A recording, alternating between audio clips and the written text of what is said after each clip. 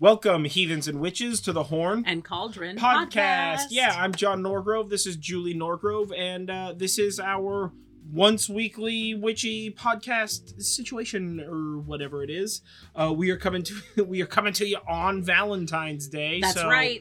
Happy Valentine's Day to those of you out there listening on the day that this comes out incredibly late at night, because I'm getting this out after we're done recording it and I edit it. So happy belated Valentine's Day. That's right. Significantly more accurate. Or happy early Valentine's if you're listening to this way late and it's like next year before. And it's like next year. There you go. Yeah. So I think we've covered everything. Yeah, probably. I don't know. If you're new, don't forget to like this video, and you're watching it on YouTube, of course. Don't forget to like this video, comment below, share, subscribe, ring the bell, and do all that kind of stuff. If you are listening to this on your podcast network of choice, leave us a review. I say this every time. I don't know how to tell if podcasts are working. So that's your responsibility. You have to tell me. And, you can hit us up on social media. You can follow us over there. We've got everything. The links are everywhere. Or you can go to our website, nerdjive.com. There are links on that. As well as we have a Patreon. So if you would like the Book of Shadows pages for this or any previous podcasts, join our Patreon. We have a Horn and Cauldron Coven tier. And that's how you can access that stuff. It's got a Discord that we chat on. We have like a witchy Discord and stuff like that. So catch us over there or whatever. Today, because it's Valentine's Day, we are doing love, magic, and hand fasting. That's right. Yeah. So Fast and the Furious 12, love magic. But they're family. That's gross. That's how you start a family, my dude. Because they're not all technically related. In fact, only like two of them are related. Yeah. Only Vin Diesel and Michelle Rodriguez. Yes. Yeah. Yeah, because that's his sister. I'm fucking very impressed that I remembered their names. Damn. Oh, wait. Son? No. Those two are in a relationship, and the sister is the one who was with Paul Walker before Paul Walker died. Yeah, sure. I don't know. Michelle Rodriguez, I've seen all these movies like the girlfriend, not the sister. I've seen these movies 100 times. I can confidently say, I don't know. But The Rock is in them now, and that shit's gangster. So, bam. Yeah. Let's talk about love. That's right. But first, thank you to Miranda, one of our patrons, for asking us to do an episode on hand fasting. So here you go. Sorry, it's a little late, but better late than never, right? Right. So thank you, Miranda, for giving us the idea to do this as a podcast episode. Sorry, it's a little bit late, but better late than never, I suppose. Yeah. We were like, we're going to record this on Sunday. And then Sunday was like, you got a lot of other shit to do, so don't do that. And it was the Super Bowl. Oh, yeah, and it was the Super Bowl. Great commercials. Good halftime show. Great commercials. Good halftime show. Acceptable. I'm of an age where the halftime show was filled with nostalgia. Oh my God. We saw some memes about geriatric millennials and this halftime show. And I feel attacked. Were very mean. Yeah. Like, hey, guys, hurtful. That's just hurtful shit. I've done been called out. It was quite humorous. Yeah. Yeah. But, all right, so love magic. Anyways, so love magic is one of the earliest and probably most popular types of magic out there. The earliest evidence of love magic is from a clay tablet that dates back to 2200 BCE. So that is more than 4,000 years ago. So basically, we think, and scholars think, that love magic has been around since literally people had the concept of magic.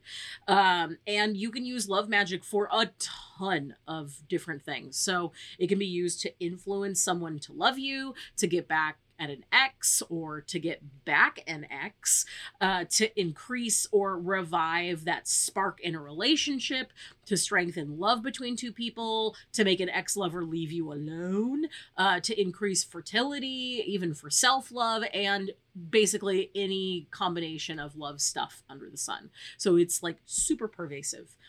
And it often uses physical items from the spellcaster and even the target of the spell. This is especially common in love magic because you're tying it to people generally, so you usually have physical stuff. So it can be as simple as putting some of your blood or fingernail clippings in the recipient's food. I know that's like a gross out moment or whatever. Yeah, it's gross. But... And also, feeding somebody stuff without telling them is a crime.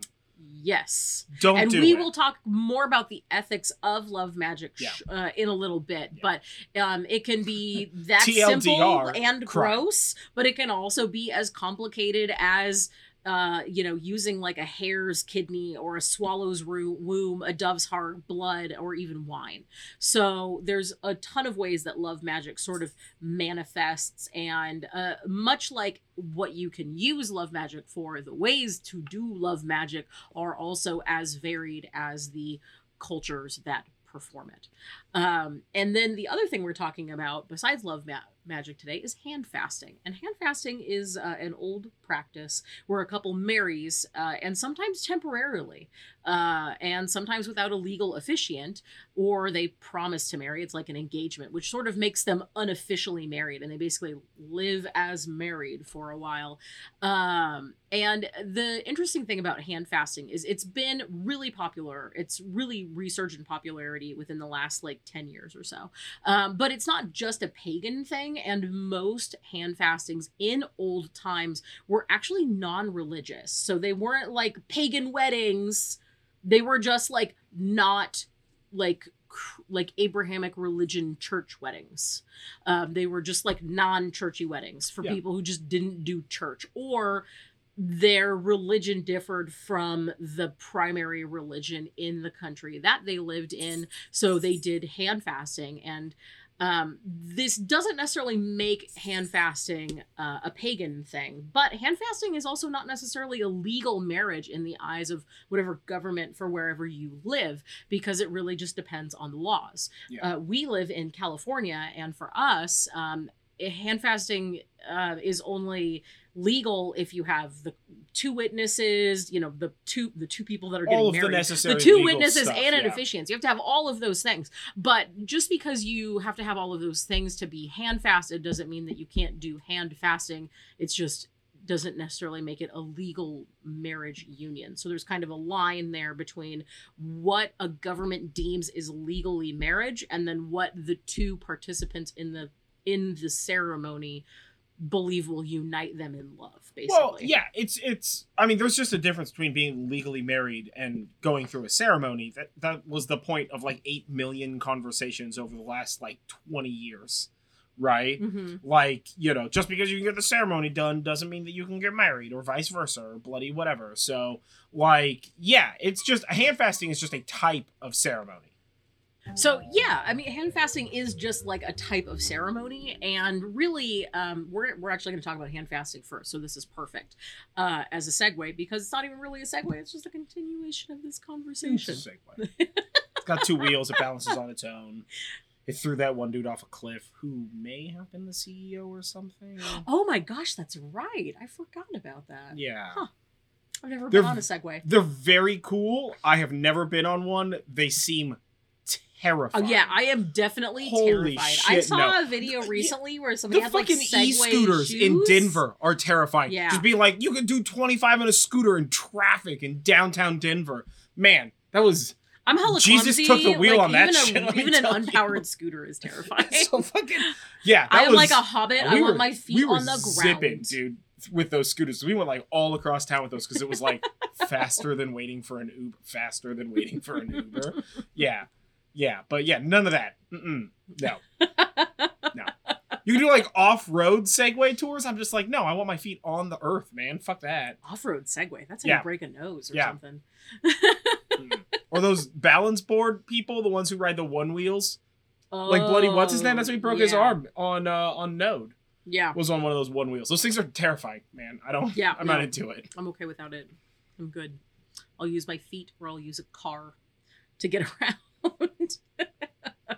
So anyway, hand fasting is actually sort of a play on words, the way that term sort of came about. And really it's the shaking or binding of hands, which signifies an agreement. Yeah. So, I mean, it's that simple. And hand fasting was widely practiced in Germanic Europe and in the UK up until about the 1700s. And then it fell out of practice again until the revival of Wicca and witchcraft in the late 1900s. It's very weird calling the last century the 1900s. It feels so like old timey to me. But then I'm like, it's been like 22 years since you were even in that century. But I was born in that century, so I'm just like, wow, that's weird. No. Yeah. The 1900s were the 19th century. No, is the I'm saying 1800s. the 1900s. Oh, okay. Not the 19th okay. century. I was just like, no, you weren't. No, none of this is correct. No, the 20th century. Yeah, but the 1900s. Yeah. Also, I just need to put this out there because this is one of those things that I think about. I don't know, probably like once a day, just to like stoke the fires of rage deep down inside of me. It's fucking stupid that we call the 1900s the 20th century and the 2000s the 21st century and the 1700s the 18th century. But there's like I a understand reason for why. that. It doesn't make it less fucking stupid. Just because there's a reason doesn't mean that it's not also fucking stupid. I mean, there's yeah. a bunch of dumb shit that got good ass fucking reasons behind it. Doesn't mean that the reasons make sense or that they're fair or that it's not stupid. We can delineate that fact. It's just fucking dumb. Since I was a child, I'm just like, this is dumb. Like, I understand. I get it. Fucking moon is a piece of cake. But still, why? Why make it more difficult? You know why? Fuck you, that's why. I change often between saying like this, like the 1700s, 1900s, or like 17th century, 19th century, which I understand are different for different things I just named. But like I change between those, and I usually just use whichever one like happens first in my mind. So if it happens first in my mind that it's like the 4-digit year basically, then I'm just like, boom, there's that. Yeah.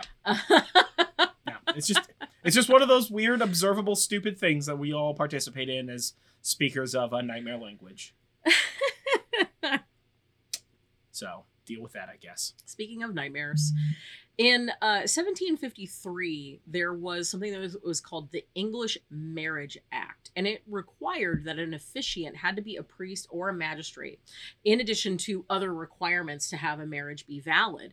And they did this so that you would get rid of secret marriages, because basically the government and the church were like, hey, a bunch of people are getting married without paying us money. Secret married. Yeah, they're getting secret married without paying us money, and that's a problem.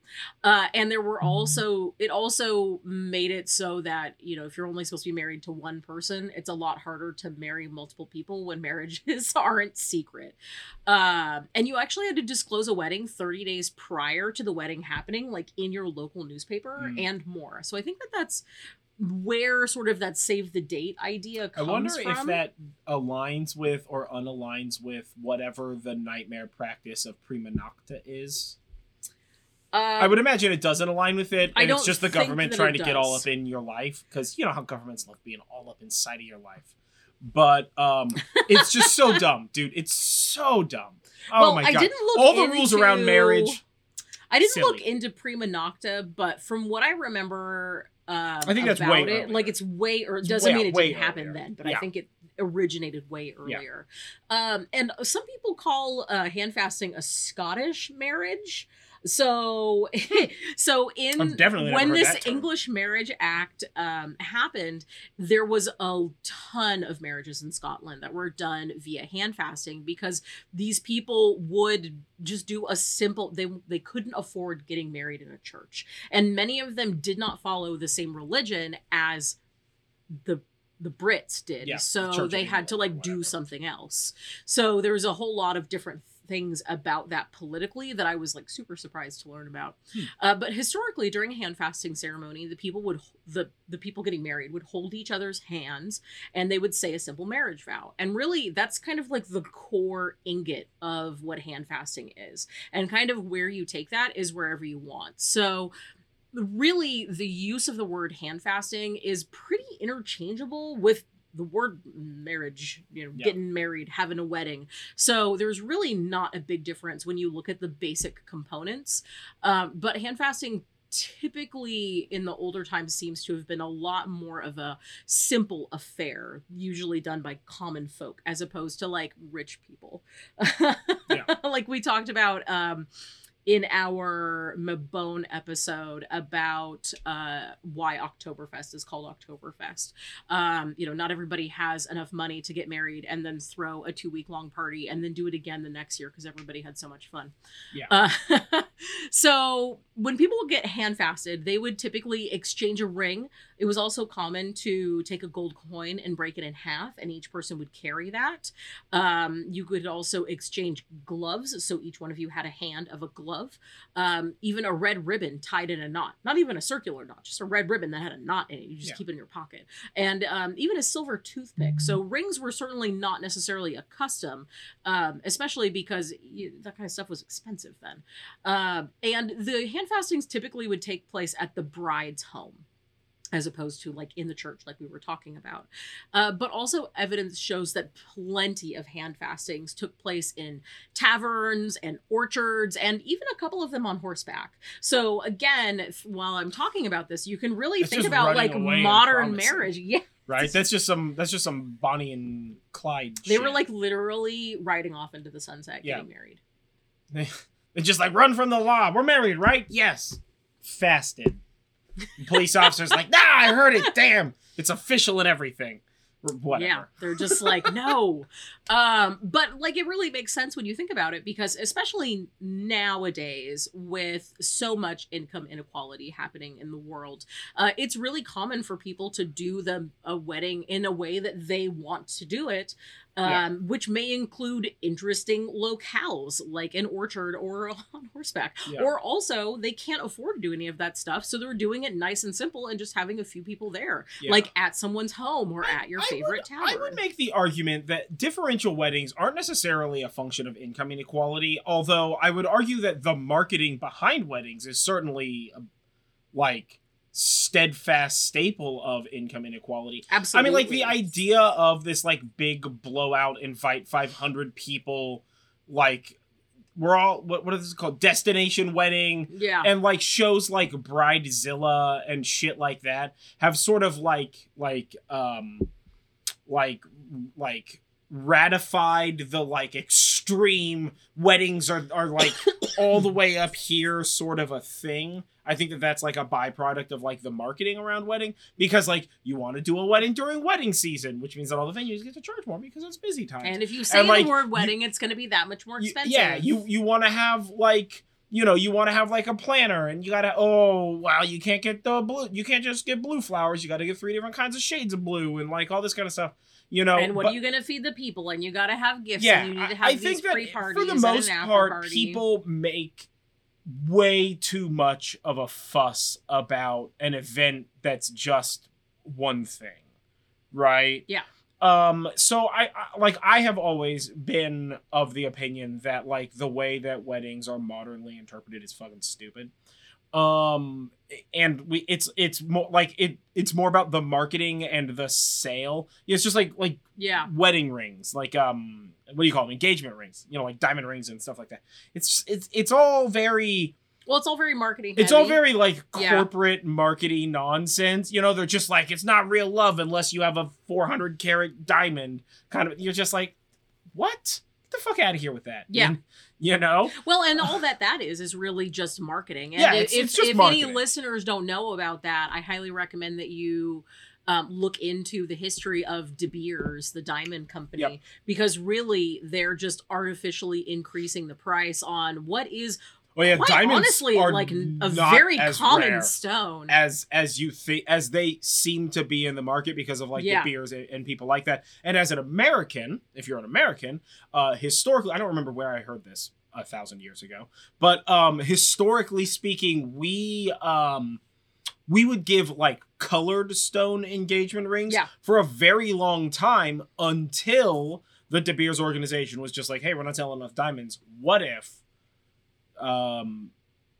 diamonds and love both last forever, so we make a commercial about that shit. Bam, it works. I think there's an Adam Ruins Everything episode. There might be. I know it's or somewhere. Something. There's we something. have a lot of people that we watch content from, so it's hard for me to pin down who that would blurs. Be. Yes, I definitely agree that as well, especially having been married twice. Even my second husband, second time's charm. What's up? What's up? It's just a day. to me. And when we got married, we definitely had a big party. Wonderful big party. Yeah, and it was but great. it was like chill. We cooked like all of the food. Yeah, I we're made talk a little the bit more about that cake in a and stuff. So yeah, but no, and I would argue that if you take what we currently see as the thing that's talked about with regard to weddings, the actual practice of people getting married, I imagine we all know at least one person who during the last 3 years was intending to get married and has either had to still wait to get married. I know several people like that. Yeah, and they're still waiting. Or they, like, a year and a half in, were just like, F this, we're going to a courthouse, getting hitched, and we'll have a party in 3 years when everything calms the F down. Or who has had to go through a ton of different ways to make sure that the attendants to their wedding are safe because of this panini that we happen to be living inside of. So, I would argue that if you look at it that way, then, I bet that historically speaking, the, big... fancy boy wedding thing was significantly less less of a proportion of the manner in which people got married. But of course, nobody's gonna write about Jim who lives on 4th Street who married Bonnie and they have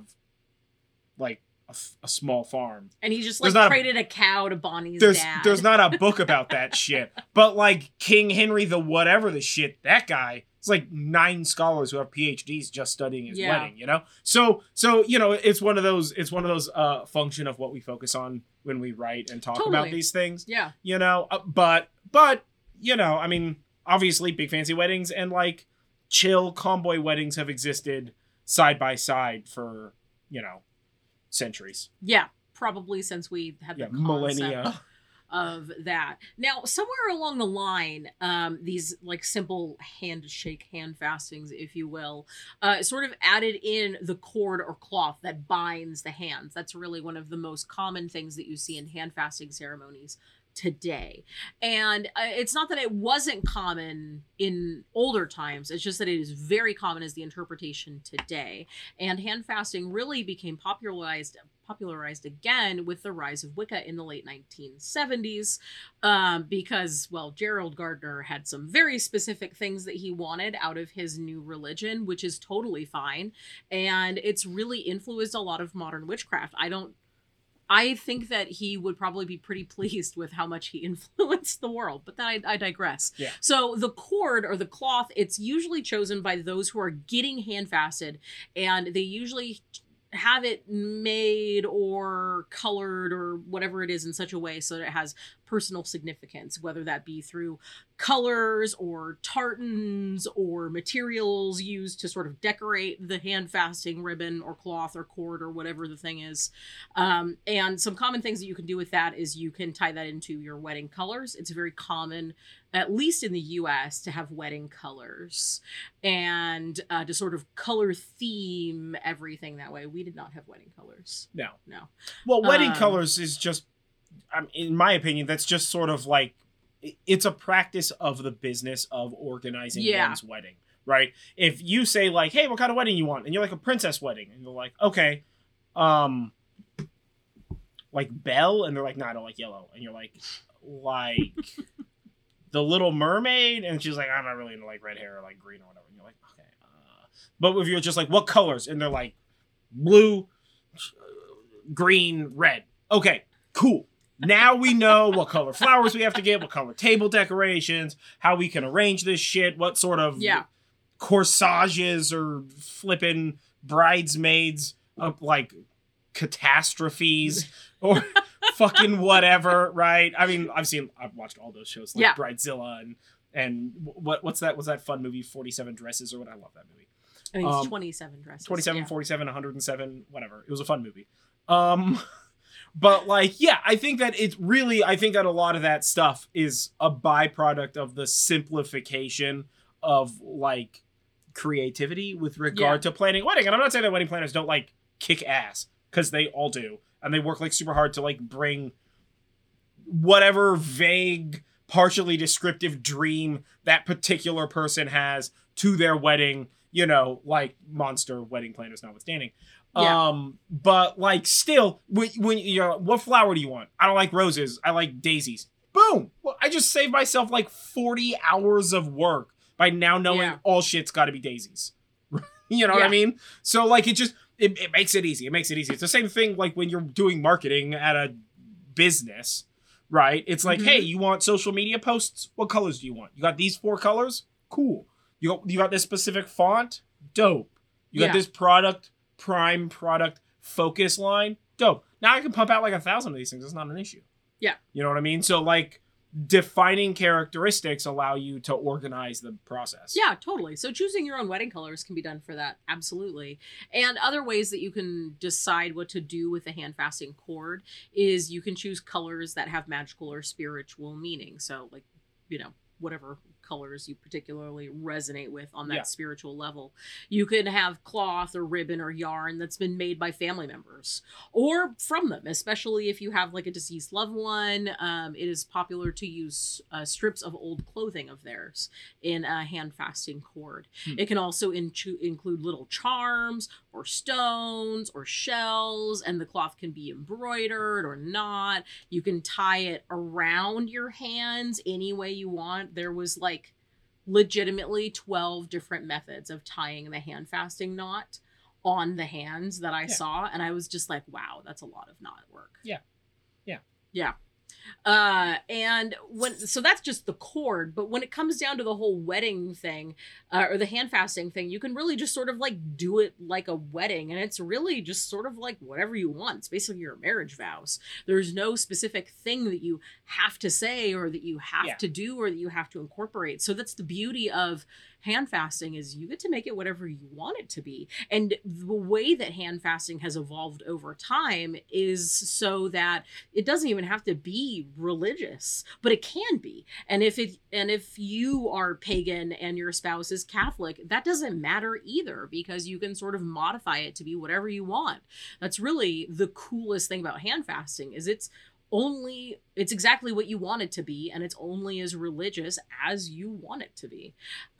So hand fasting, though, that said, is usually done outdoors, but that's a modern thing. As like we just talked about, in the past, it was really common to have it inside of the bride's home or a tavern. There are some people who choose to cast a circle for that, and you can do that too. Some people have the participants and witnesses gather in a circle around the bride and groom during the hand fasting. And you can also have an item that signifies each element, and as well as a representation for the goddess and god, if you like. So do you want it to be like a crazy dope ritual? Go for it.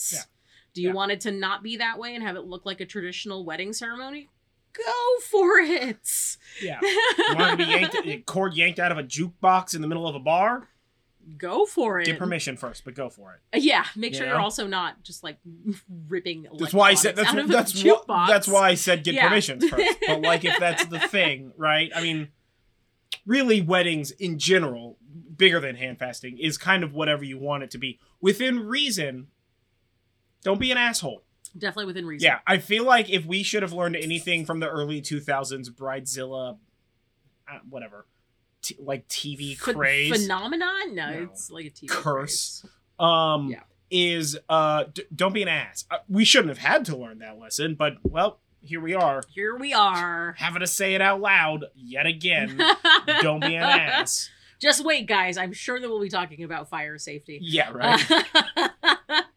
Have your drinks at the ready. So, like we mentioned before, and have mentioned in many of our previous episodes, we had our own sort of hand fasting wedding. But we didn't really do, we didn't tie the cord. So what happened is John researched... You just got really fast hands, karate style. No, but your dad... No, it's fine. I don't even take karate. Your dad would have done that. I studied Kung Fu. So John researched Old Norse ceremonies and tried to find as much information about what a traditional heathen Norse ceremony would have looked like. Yeah. And with that, he wrote our entire ceremony. Yeah. Of course, I had input on it. Yeah, she wasn't allowed. Only me. Most important person. Pow. Groomzilla. I had to think of what the male side of a fucking wedding was. I was just like, dude bride? Brood? What is this? Yeah, groom. The word is groom, Jonathan. Yes, the word is groom. Groom. Whatever. Zilla. Yeah. So in in our wedding, not only did John write the whole ceremony as close as he could from Old Norse ceremonies to reconstruct it, but we also honored several gods. So we honored Odin and Frigg and Thor, Freya, Var. We also honored the 4 elements, spirits linked to us, like spirit guides and our ancestors, and we did that whole thing. And I actually skimmed through the ceremony that you wrote while I was doing the notes for this. I still have it, Oh, it's probably somewhere. I keep everything, but I have like 90 hard drives, so everything's just sort of like organized in a blur. And I was looking through it because I was like, what did we do? Because that was only like 5 years ago, but I don't remember. So in it, we had an exchanging of a sword. Yes. We also had an oath ring. Yes. But didn't we burn that afterwards? Was that the thing? Okay, I was reading that and I was like, oath ring. What did we use as a ring? I don't even remember. We used a wreath. A wreath of Franklin. A grapevine wreath. Yeah. And then we had little scraps of paper and people wrote stuff. Yeah, people wrote like we wrote wishes. like our marriage vows. Yeah. And put it on there. Yeah, people wrote like blessings, like, you know, you like wish somebody a happy marriage or whatever that's called. Yeah. So people wrote like those on there and tied it on there, and then like right after we got married, we went camping, and so we like burned that shit with everybody who went camping. But it was like we got like not shitty paper, and we had like, you know, so it was like good quality paper, and it was like it was like the kind of vine ring that like is designed to not like emit toxins. It wasn't like dyed. Yeah. It wasn't like, it didn't have like a metal like catch on it or anything like that. So because we did this with the intent of burning it. That was part of the like known ritual going in. So we made sure that it was like set up to like, you know, be done good.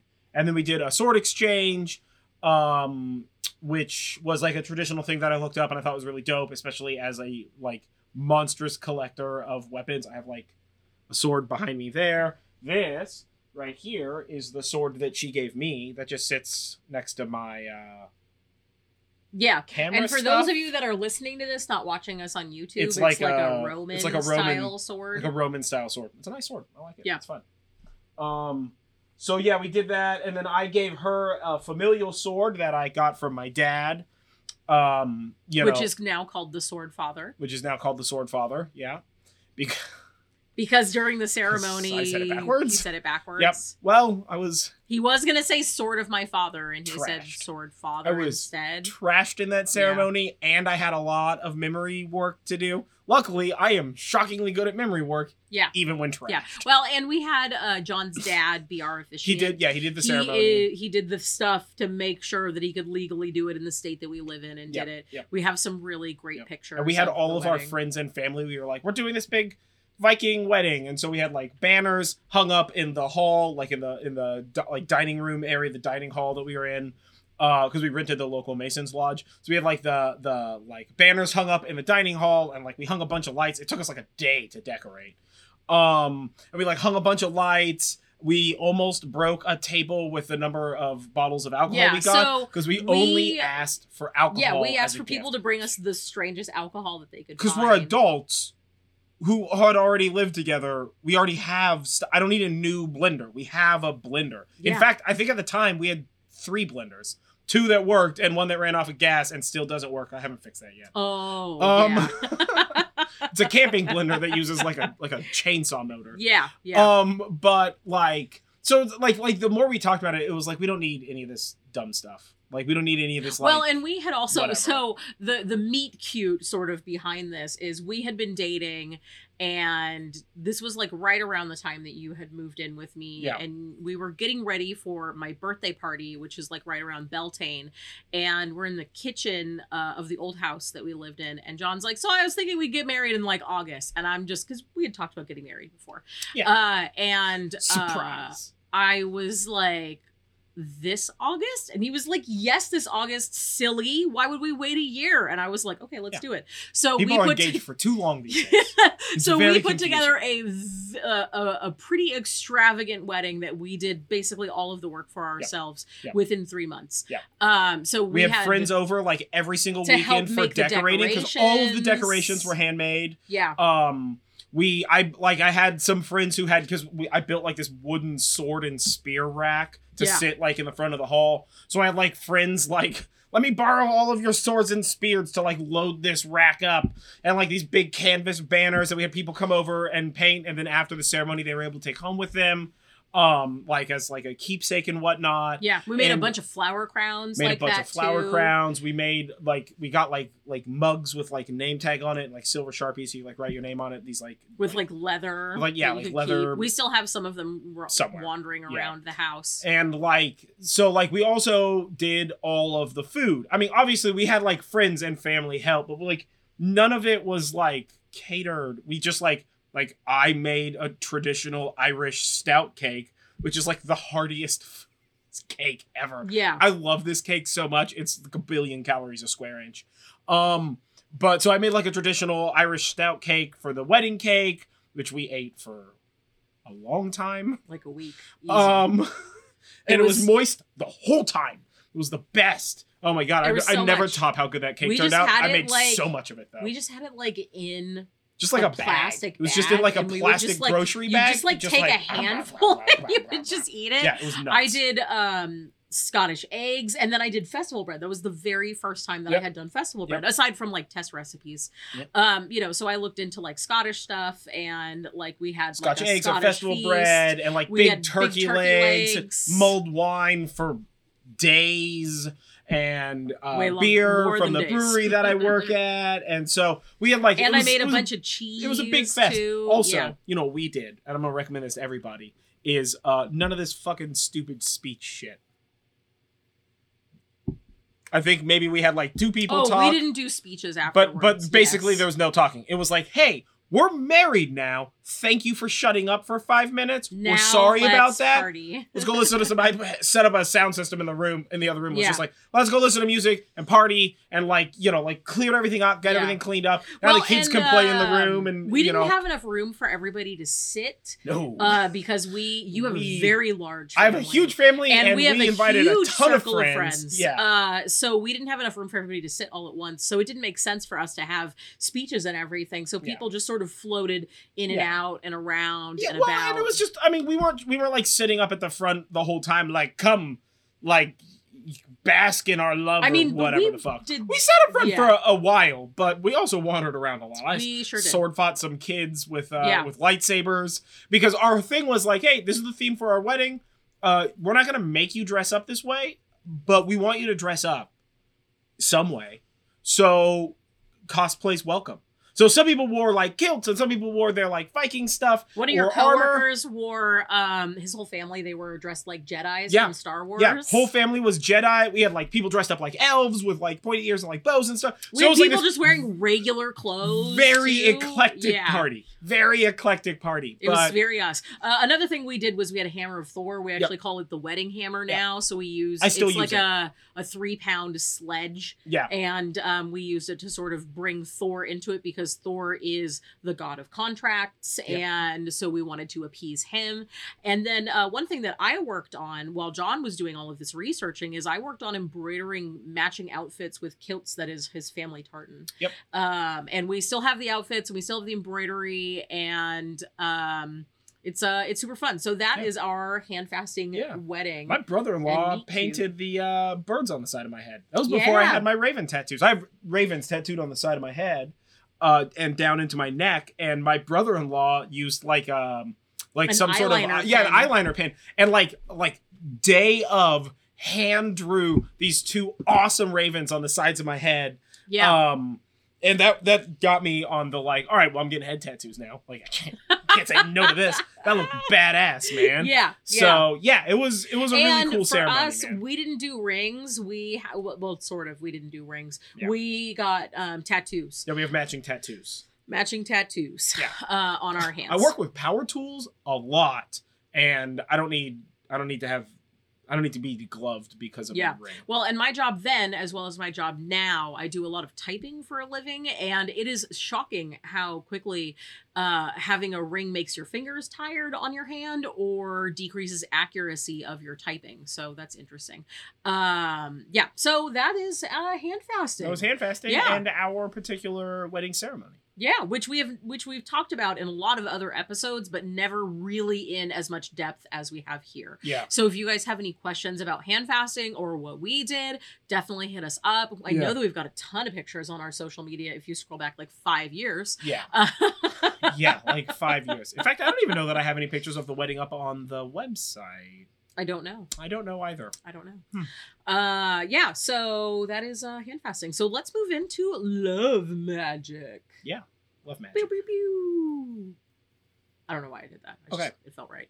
So before we talk about the history of love magic and kind of like what that looks like, let's first talk about the ethicalness of love magic. The ethicality? The ethicality. That's definitely not the word. I'm pretty certain I just made that word. I want to keep trying to make up words, but at some point I feel like I'm going to make a word up that actually means something else and it's going to be horribly offensive, so I'm going to stop. Yeah. So we're going to go with is love magic ethical? Are love spells ethical? And there's been a lot of talk about this in the last couple of years about the ethicalness and the morality of love magic. So really sort of some keys here is if you're performing a spell to influence someone who isn't aware of that spell, are you messing with their free will or are you causing them harm by making a spell that has intentions for them? And each person will have their own feelings about this, which will influence their position on love spells. And some people believe that the only safe love spells are self-love spells because influencing others in any way is wrong. Mm-hmm. Some also liken it to a spell used to get a job. So if you use a spell to get a job, that means that somebody else doesn't get that job, and that could harm that other person because now they may have difficulty surviving and thriving because of that. Mm-hmm. So there's a lot. That's an interesting way to look at that. I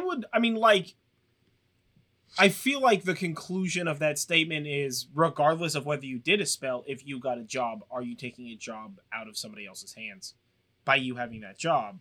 Like, should that job go to somebody who needs it more? That's a fairly complicated moral quandary. My personal ethical opinion on love spells is very like love magic, if both affected parties by the spell are like in on it, is cool, but like the like cartoon Cupid's arrow like I'm gonna do a spell and force somebody to love me is fucking incredibly unethical and amoral. Mm-hmm. Right? Because you're forcing somebody to do a thing that they would not traditionally do. But I guess everybody can have their own opinion about stuff. That makes sense. Yeah, everybody definitely has their own opinion. Much like hexing, everybody has their very own personal reason for why they think they are or are not ethical. I have done both spells. I've done both types of love spells where the person that I am doing them with is aware of the spell and is helping to strengthen those intentions. John and I do that fairly frequently, actually. And I've also done it to try and increase somebody else's affections towards me in a way where they didn't know. And oh boy, that did not end up well in that relationship. That definitely failed, obviously, because that person isn't here sitting next to me doing this podcast. Or am I? No, it was definitely it was before we even met. I don't know. So, really, for me, the key for are they ethical or not is to having realistic intentions and expectations, as well as boundaries. So, if you have someone who you're basically being friend zoned by and trying to do love magic on them, like, that's not cool because you're really trying to influence something that isn't there. I think overall, for me personally, in the ethical debate on love magic are there already feelings there and you are working to enhance them, or are you looking to manufacture something that is not there? Yeah. For me, that's kind of the line. It's like, am I doing a thing on me to make myself more attractive to this person? That's different than making this person want to... You know what? I'm going to say... I'm thinking this in my head. I'm going to say you should do the embarrassment test. If there was a video cameraing you do that love spell, and then you showed it to the person you intended to effect or whatever with that love spell, are they going to be upset about that shit? Because if they are going to be upset about that shit, or if them finding out about that shit is going to make you like embarrassed, the embarrassment test, if you're going to be embarrassed if that shit comes out to light, then it's probably not a great move, my dude. Yeah, exactly. You know? Like that's for me, that's where like there's a function of hexing and a function of love magic where it's like, well, you're both in it together. So if either party learns about it because they're already part of it, then that's fine. If you're hexing somebody who's like a jackass to you and they find out about it and they're like, I heard that you hexed me, you can be like, well, you're a jackass. I'm not embarrassed by that knowledge. That's fine. But like if I'm doing something sketch, I would be embarrassed by them finding out about that shit. It's probably not morally okay. Like, that's sort of like the test in my mind. Yeah. Is like, do I disagree with it morally? And you can even really take that to an even simpler level and think about, how would I react if I learned that somebody did that about me? Yeah. Right? That should happen to everything you say and do in your life. Yes. Right? Do you want that to happen to you? No? Well, then fine. Don't do it to somebody else, man. Yeah. What? Cheese and crackers. That should be obvious as heck. We should have learned that in like kindergarten. It certainly is not. We have definitely not learned if this oh my god, humans. If this Pangea has taught us anything. Yeah. We have not learned that. So anyway, that is the part about ethics and love magic. So let's get into the What's fun your stuff. opinion on it? Comment below. What's your opinion on love magic? Where do you draw the line? This I'm very, very interested in learning because I would love to hear. I feel like everybody's going to have very secular opinions on this based on their experience, both magically and with love, right? Like if every relationship has been solid gold, class acts, only ended on high notes, whatever, then I think you might have a different opinion than somebody who's been like dragged through the mud several times or something to that extent, right? So I would be very interested to know insofar as like, share as much their comments and their public. So either DM us if you don't want to share it publicly or share it publicly and like be aware that it's public. Yeah, I'm not trying to like out people. That's not what I'm doing here. I just want to know like what's your opinion on the ethics of love magic and where do you draw that ethical line? Yeah. Right? Yeah. It's and if quite you are on our Patreon, feel free to have this conversation in our Discord. Oh, yeah. But wherever this conversation exists, just remember, like, these are people. Yeah. It's the internet. Civil. Everything you do on the internet is public. Don't be very aware of that. Be aware of that and also be nice. Yeah, be safe, but be nice. Yeah, we're not trying to be mean. Yeah. Rude boys. All right, so what about the ancient Greeks?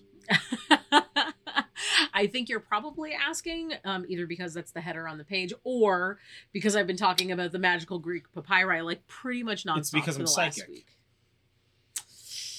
I don't know about that. No, it's because I can read it on the page. Yeah, you definitely read the header on the page. And you've definitely been listening to me talk about how wild these spells are. So I'm listening.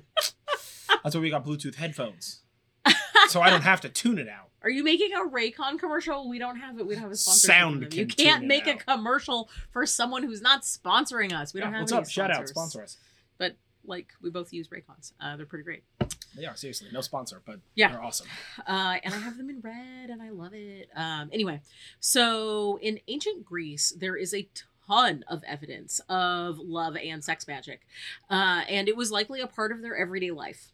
This is something that was pretty much like kept on the DL up until like the 20th century. See, I did it there. Where when having non-Christian religion stuff being talked about was not quite so taboo. And especially the magical side of things as modern magic and particularly ceremonial magic took off. So it's sort of looking at you sort of have two different pieces of magic in ancient Greece. And when I say magic, I really mean like spells, not like day-to-day magic and like leaving an offering and stuff like that. So you had philia, type magic, which was typically used by women, and it was mostly to keep a man around and happy. And most of this is because women weren't free. So having a man who you were married to wasn't really a choice.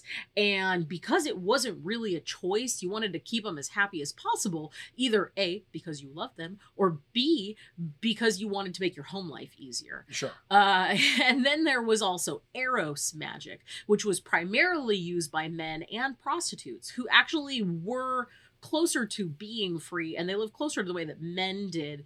And this type of magic was used to increase lust as well as to fulfill their sexual needs. And we do see examples of Eros magic with women, either towards other women in same-sex type of I want to say relationships, but we actually don't really know how well accepted those were in ancient times. Mm-hmm. So we don't know if that was prevalent, whether it was okay, whether it was considered an oddity. We don't really know, but there are examples of either one. So in particular, most of the magic that we know about the ancient Greeks come from the Greek magical papyri, and there are literally hundreds of spells on these papyri. So this is like, there's just like papyri that a bunch of random people wrote spells down on that have been uncovered basically through time. So they don't have one author, and they're not about one thing, and it's certainly not written like a grimoire or a book. It's just like people finding post-its, yeah. Ancient post-its, and collecting them. And there are about 80 love spells in this list of like a couple hundred papyri. So that's a pretty big portion of these spells are tied to love. And some of them are very simple, and some of them are incredibly complex. One in particular that dates from about the 4th century Common Era was a woman named Sophia loved another woman named Gorgonia, and she cast a spell that uses really like sort of forceful language. And a lot of these spells in the magical papyri use this sort of like forceful language. And I'll give you like a little bit of an excerpt from that in just a second, but you have to keep in mind that when you read these as a modern day person, it hits different basically than it would have back then. But also the Greeks were, and it's a translation. It's a translation. You know how translations work. Sometimes good. Sometimes we've all used Google Translate, and literally a lie. Actual scholars who translate things are better, but at the same time, we don't live in the time that they lived in. So there's a lot of cultural differences that are being missed. Yeah. But, you know, like silly colloquialisms, anything like that. Yeah, that sort of thing. But also, the Greeks were very melodramatic. If any of you have ever read a Greek anything play about the Greeks, it's obvious. Or anything like that, they were very, very, very dramatic. So that's part of it. And another part of it is that in ancient times, and in particular in ancient Greece and ancient Rome, they felt like the more forceful the words, the more intense the words would be, the better the result of your spell. Because you're basically harnessing your intent through your words. Yeah. Sure, as opposed to like a whole bunch of visualization. It seems to me in reading these, what they're really relying on here is intense words. Rather than visualization. Everything with magic nowadays, we talk about visualization, and we do this too. I do this too. But none of that exists in the magical papyri. And that's not to say that they didn't care about visualization back then. It could just be that it was considered usual, so you didn't have it. Like, in fact, a lot of these spells say you don't have to write down. Picture a giraffe. Picture that giraffe riding a unicycle. Now, welcome to the scary door. It's not, you don't need to say that shit out loud, right? You know what I'm talking about. Scary door. No. Somebody out there probably gets that reference. It's cool if you don't. Anywho, yeah. So obviously, like a spell book generally gives you ingredients, words for a spell, what the spell's trying to do, right? It's not going to tell you like for the most part, like what to picture or like. Yeah. What do you do with your hands? A lot of these... do this with your hands? Do you just do you hold put them up in your pockets? Hold them real high and say this out loud? Do you got to do like hand jutsus? Like what's up? Yeah. Right? Yeah. So like a lot of times that stuff, especially in a practice that's like, has some function of commonality to it, you kind of just like don't write that down. Right? Or like, you know, think about, you should be able to find something in your own practice. Or like when you think about it, if you think about the way that you would describe to somebody, like you're 100% like, this is how you would do it. But like in actuality, you do like a specific hand thing every time you do it.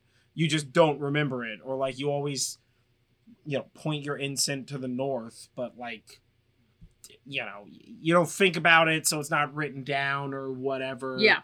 You know, and when you think about the intensity of words setting intention, yeah, right? I mean, it's just like we visualize, but visualization is just setting intention, yeah, right? And I'm going to be honest with you, like 50% of the time, I don't use extreme visualization. Most of the time, I do not as well. You know, that's just that's just not a thing. I'm not like screaming the spell, but I mean, technically, if intent equals power, then loud spell crafting is probably more powerful than soft spoken spell crafting. I don't know. I've always found that I have better results with spells where I'm sort of like whispering them intently to myself. You're like, "Wah!" just like screaming into the woods. Probably more powerful. I don't know, maybe not. Or you're just annoying your neighbors. It's really kind of to each person. So I guess that gives you a small snapshot into us as people. But in loud, just in case you didn't catch that. In the Greek magical papyri, there's a lot of spells that end with and then do the usual stuff.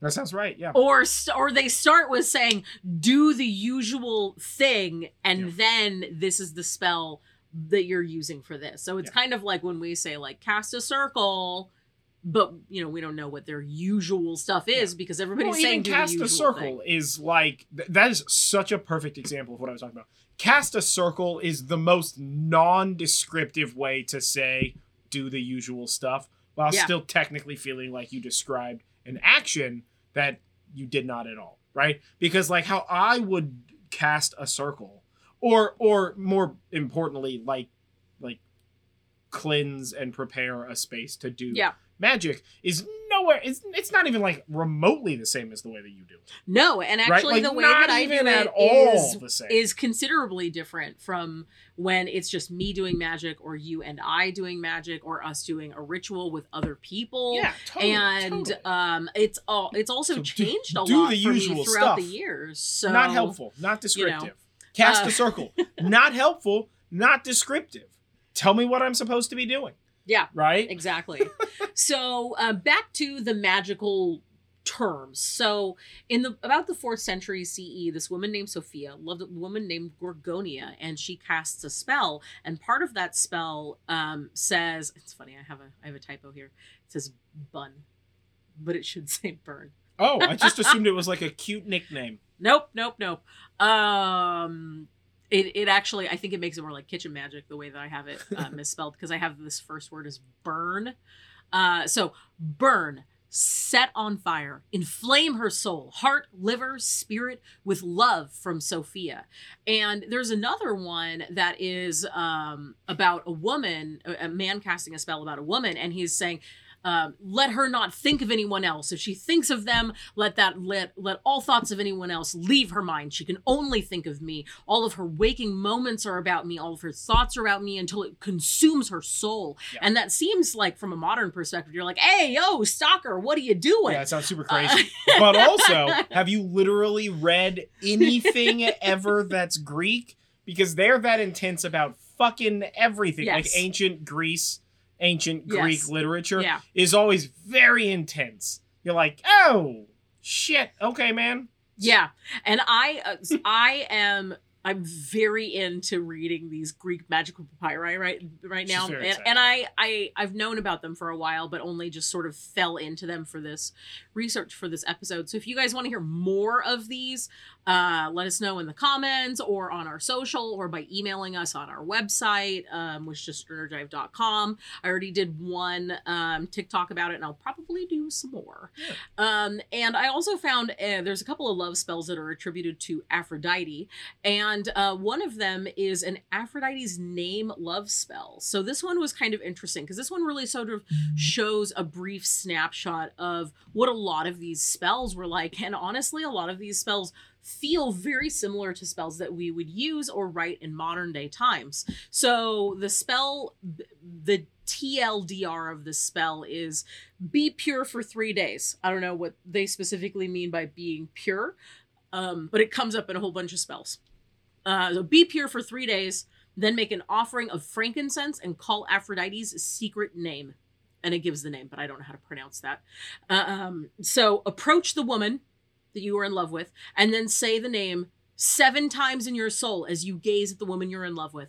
And in this way, it will succeed, but do it for 7 days. All right, so in my mind, this dude is like unnecessarily ritual bathing multiple times a day for 3 solid days. And then like you're doing the offerings and whatnot. And then just walking up to a lady and just like... just intensely staring at her. Because, he's saying it in his soul, not like out loud. So that's fucking weird. And he's just staring at her. And then he leaves. And she's like, oh. What the fuck was that about? And then like the next day he just shows up right back at it. And she's like... Who are you? What is happening right now? And then he just gets done staring and runs away for 7 days. At the end of 7 days, she's going to be like, yeah, let's go on a date. Shit, I don't know what's happening here, but it's very intense. Whatever this is. Or it's very creepy. Yeah. Or it's very creepy. Yeah, whatever. It sounds crazy. Yeah. So that is the magical papyri stuff. Also, I didn't know Aphrodite had a secret name. A lot of these spells were written after Christianity became like a big thing. Before the like quote Christianization of Europe, there's your drinking game for Christianization of Europe. I wasn't sure it was going to happen in this episode. Yeah. But it did. So here we are. But like a lot of these spells were written after, in that time frame when Christianity was really becoming big. So a lot of these names were written, a lot of these like secret names and sort of like foreign chants, I guess you could say, are written in Hebrew, because that would have been like exotic and like magical and mysterious. Yeah, sure. In a similar way to when you watch witchcraft movies today, they often speak in Latin. It's not like spirits got to like ancient Rome and they were like, whoa, this language is dope, dude. This is the only one we're going to answer to for the rest of time. That's just like me paraphrasing a meme about the devil. But so that's pretty much what it is. But I don't know that it's a secret name for Aphrodite. It's just what that person thought was magical and held import for them. So if you think Aphrodite's secret name is like super hot shell lady, I mean, sure. Yeah, whatever you gotta do. It's just gonna take longer for you to say that 7 times while staring intently 3 feet away from somebody's face. Or because I imagine it's that intense, right? I like in my mind, it's like absurd video game intensity all the time in ancient Greece. It probably was. So moving forward in history to medieval times, and as the Christianization of Europe moved on, having sex without being in a church recognized marriage was a huge no-no. Yeah. So the emphasis shifted to marriage, not burn this woman's soul with lust for me, but like, who dat can I marry them, basically. And also trying to influence that the Christians were like, we gotta shut this down. This is unmanageable. So most of the love magic in medieval times had to do with getting a woman to love you. And I say very specifically a woman to love you because a lot of these spells were sort of written down and passed around in ways that, like we talked about, old grimoires. Dudes in medieval times were dicks. Well, most dudes in medieval times... Well, I don't want to say most dudes in medieval times. In medieval times, it was more likely for a man to know how to read than a woman. So this kind of like ritualistic magic was really more popular for men to have just because of that ability to read. Whereas it was believed that women did certain types of magic. However, that aside, that most men were doing magic, and we talk about in the Book of Shadows Grimoires episode that like most people in the church back in medieval times and earlier in the Dark Ages were the ones who were writing and distributing magical grimoires. so the common belief is that only women did magic, even though it's pretty out there. It's pretty like standard knowledge that men did most of the magic because of the ability to read. Yeah. And it was really common for most medieval people to believe that not only were women the primary ones doing magic, but courtesans and prostitutes were especially doing the magic because nobody would want to have sex with them otherwise, right? What? Oh my god, I've never heard that, and that is some low jack bullshit right there. Let me tell you what. You're like, oh, hey, listen, this super hot courtesan, totally not my thing. Did not want to do this. Then she was like, got me with the magic. Yeah. Had to do it. I don't know. Wow. That is, remember earlier when I said that dudes in the Middle Ages were dicks? Mm-hmm. Point in fucking case. Right there. Exactly. Wow. That's banana. Absolute bananas. Yeah. Yeah. Now, that being said, in the Middle Ages, the type of magic that women did that was like commonly done is sort of what we would consider like kitchen-ish magic now. It has to do with herbs and it has to do with remedies and that sort of thing. And being an herbalist in the Middle Ages was an acceptable pastime and profession for anyone, not just women. But it was very common for women to do that because they're the ones that are at home all day and they're just like picking flowers or whatever, I guess. I don't know. They were definitely not just picking flowers or whatever, but that's... No. No. So... they were keeping farms and shit running. And like... Yeah. Now, as the Christianization of Europe continued and things went further and we sort of have that like worrying about the devil sort of thing, we have sort of a shift in this. So in 1487, there was a book that was called the Malleus Maleficarum, which means the hammer of witches. And that book opens with a quote that says, "All witchcraft comes from carnal lust, which in women is insatiable." Huh. Which I think is especially hilarious because nowadays when you hear about any married couple in a sitcom, they're like, this wife, she doesn't have sex anymore. And well, yeah, it's not even, no, it's not even that. It's like, even if you think about like early, like late 19th, early 20th century, like normalized whatever, like in the, what is this, mid 1400s? Late 1400s, they're like, the ladies, they're too lustful. You got to shut them down. It's too much. And like, jump cut 400 years later. And they're like, ladies, they got nothing. No desire for none of this stuff. It's all dudes. We're the ones that want this and have this and do all this. And the ladies, they got nothing. Sometimes they get crazy. You got to go to a doctor. I visit that doctor a lot. I notice. Right? So it's weird that we like as a culture entirely flip that. I mean, but whatever. We do a lot of stupid shit. So. Yes, we do. Now, that doesn't mean that there wasn't witchcraft and that there wasn't magic stuff. But a lot of this love magic stuff was, people were just like okay with it. And in particular, when you were looking at like magic that would influence a marriage or divination associated with that, or with agricultural practices, those two sort of go hand in hand with the way that they were culturally accepted in medieval times. It was like pretty okay. Like you weren't a witch if you were like, trying to figure out what the weather was going to be like and using magic methods. Yeah. Well, and like herbalism was like a practice of like medicine and needed so that way your like lower tier populace doesn't die because they can't like afford doctors. Yeah, and we didn't understand medicine like at all then. So medicine then was a lot like, it's like that Thor thing. Like it's such advanced technology that it seemed to be magic. Yeah. So there's that.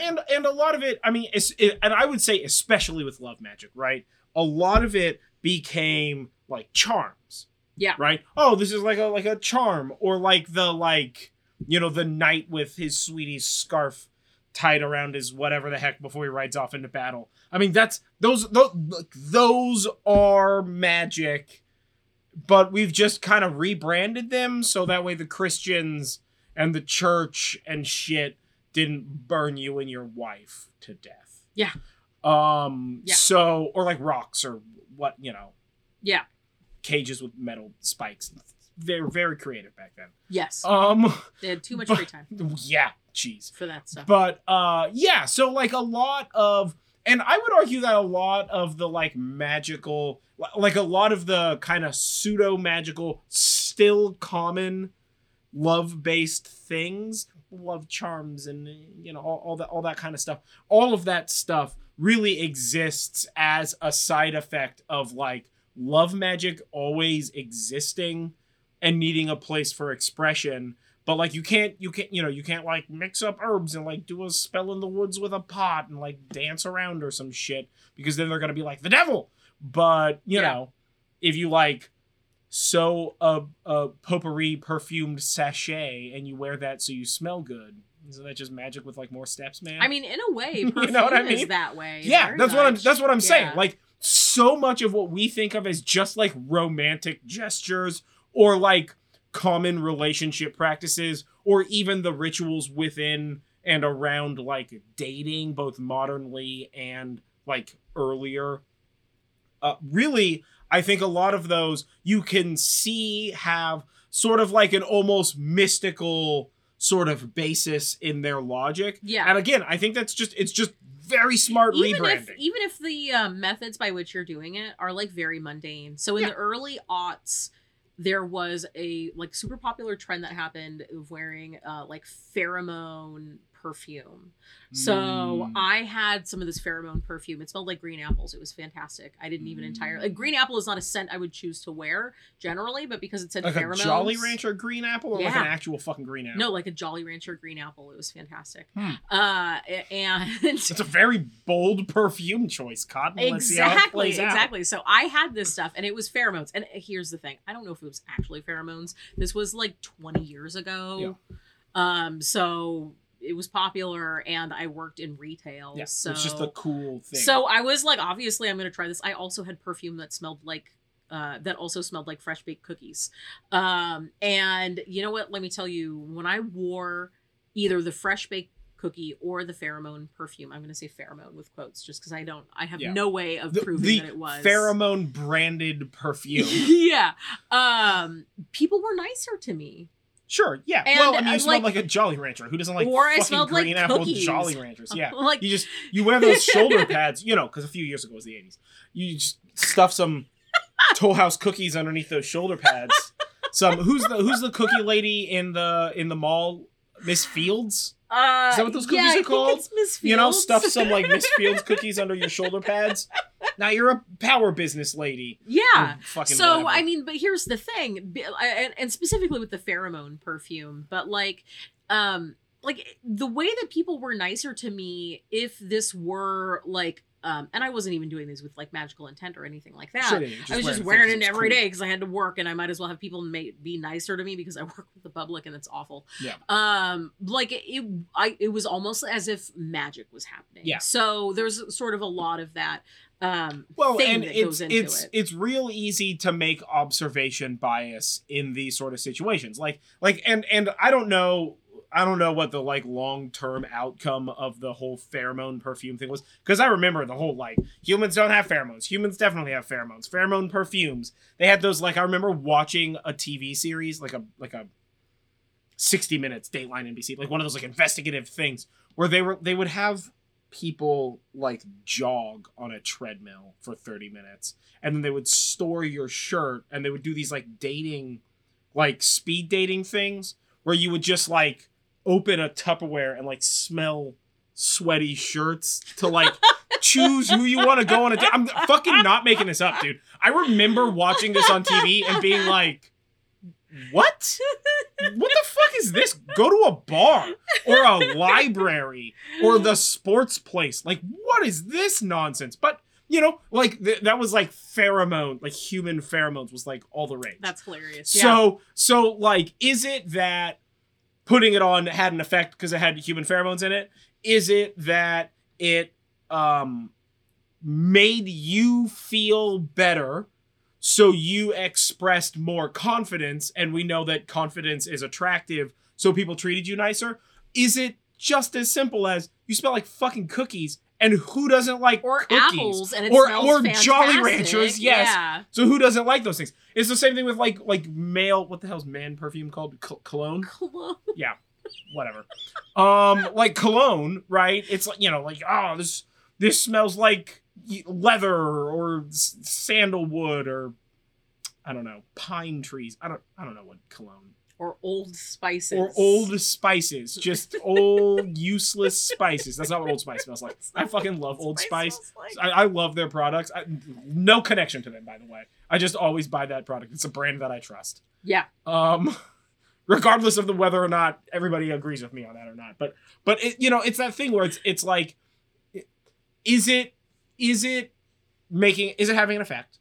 Is that effect magical? Or is that a combination of a great many things? I mean, the real answer is that there's literally no way for us to possibly know. That's an impossibility, right? But if it worked, and maybe like if you were able to rewind your memories, you would see that like if an AI could go back through your mind and like categorize and like categorize your memories, it would be like, listen, 50% of the time people were jerks to you, 50% of the time people weren't jerks to you. Doesn't matter whether you're wearing cologne or not.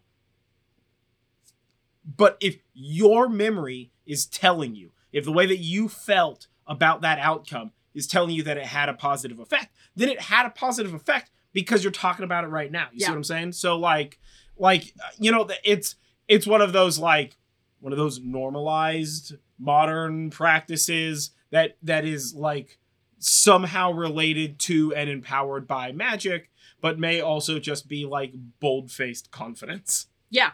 Absolutely. But who cares? If it works, right? Yeah. Well, and actually that's a great segue because so in the medieval times, there was a whole bunch of this love magic stuff, and a love spell that we have from the medieval times, that we've been able to see, written out now is using apples. So, for love, write some specific names on an apple. Some of this is like Latin stuff, and some of it's like your name and the person's name that you love, and you write these names on an apple using a stylus or a new needle. So it seems to me that the way that you're trying to write it is to sort of disguise that it's there. You don't want to like carve it up with a big old knife. Well, and you're writing a name. Apples aren't huge. Yeah, so that the writing cannot be seen. And then you give it to the person that you like to eat, and then that would make them fall in love with you.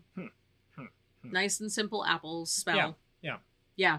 Now, as we move forward in time, we have several magical books here in the house, and there's still a ton of love magic practices. This is definitely going to be more than one episode that we talk about love magic, because there's so much, and it's so interesting and silly and also a little horrifying sometimes. But we have a couple of magic books here that I went to, and I grabbed some love spells out of those to talk about here. And of course, we still have some love spells that we wrote that we're going to talk about, but we have one book called The Sorcerer's Screed, which is Icelandic magic. And I know that makes it sound like it's like super old timey, but it's just the guy that like wrote all these magical spells in the like 40s who used like as much Norse stuff as he could. Yeah. And he has a stave to win a girl, like a girl as like a lover. So inscribe this very specific sigil that's drawn out in the book on a pig's belly with blood from your left nipple, and then have the girl sleep on it overnight. Yeah. I don't know if she's sleeping on the pig's belly. I don't know if that's still on the pig, or if it's separate from the pig, or if it's definitely separate from the pig. I don't know. Yeah. Is it like... It doesn't say. So for me, it's like I'm the just skin like, of a is pig's this belly. girl... She's not just sleeping on like a flat of bacon. See, that's what I immediately went to. Then you can't eat that bacon. Who's going to waste bacon? I mean, but then she would smell like bacon. Yeah, no, I'm pretty certain after 8 hours of sleep, she's going to smell like rotten meat, which is not hot. So that is that's a little love spell that we have in that book. There are other love spells. That book has some crazy there are some spells in it, weird boy. spells. Let me tell you, every time I pick that book up and I look through it, I'm just like, man, what the fuck? It's good. I'm always it's like, such a fun book. This will be helpful because there's like spells and stuff in here. And then I look at the spells and I'm just I'm not. You're just like, this is too much work, and I don't have access to like 50% of this stuff, and 2 of these might be crimes, so I'm not gonna do it. More than 2 of them are crimes. In that book, there is one spell, and I don't remember what it's for. I think it's about gambling, and it's like you have to like skin a dead body and wear its like legs as trousers. It's for increasing wealth. You skin a dead body and you put 2 gold coins in the scrotal region, and then you wear them like pants. And then the wealth grows. And you can't take them off. Yeah. Oh, ever. They can only be gifted to somebody else. And there's actually, I think there's historical evidence of human skin pants. There is. Like, yes. yeah, this is like a real ass Icelandic thing or whatever. So, yeah. Yeah. Weird times, man. Yeah. Weird times. Yeah. So another book that we have is Appalachian Folk Magic. And in that one, it tells you to write names of the potential new couple or the love, you know, so like I love you, and I'm going to put my name and I'm going to put your name each on a hazelnut. And then we're just going to toss those hazelnuts into the fire. And if those hazelnuts burn all the way to ash, it would be a favorable relationship between the two of us and possibly result in marriage. However, if those hazelnuts jump out of the fire or pop or crack or anything like that, then probably not. Cool. Yeah. Yeah. And then we have another book that has just sort of like a whole bunch of random spells. And it has a like a sweet jar. And there's a ton of different ways that you can do this. So I've kind of like distilled this into like the easiest and most common way that it's done. So you usually take a couple items that signify the intention of the spell, and then you place it in a jar, and then it's filled with honey, syrup, or sugar, and then you put on top a red, pink, or white candle, and then you light that candle and you burn it down, and that wax seals the jar. In the book that we have, the spell has like a seashell and a rose quartz and some rose petals, and then you fill it with sugar and like a picture of the two people, and then you seal it. And then in episode 22, Toxic Internet Witchcraft, we talked about a cord cutting spell. So this one isn't traditionally considered a love magic spell, but in a way it is, because the thing about love is sometimes it ends. Yeah, that shit gotta end sometimes. Yeah. It's not always the thing that you want to think about when you're thinking about all these, like, you know, cupids and arrows and rose petals and chocolates and Valentine's Day and stuff. But sometimes relationships end and you have to cut Give the a cord baby with a that 25-pound bow and teach it to shoot people.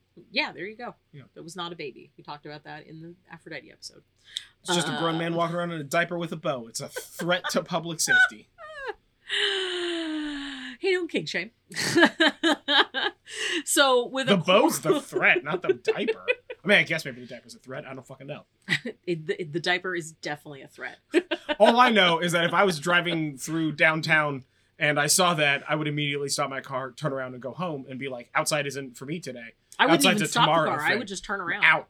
No, I'm not risking it. 3 rights, make a left, That's and we would just that's be fair. home. You turn.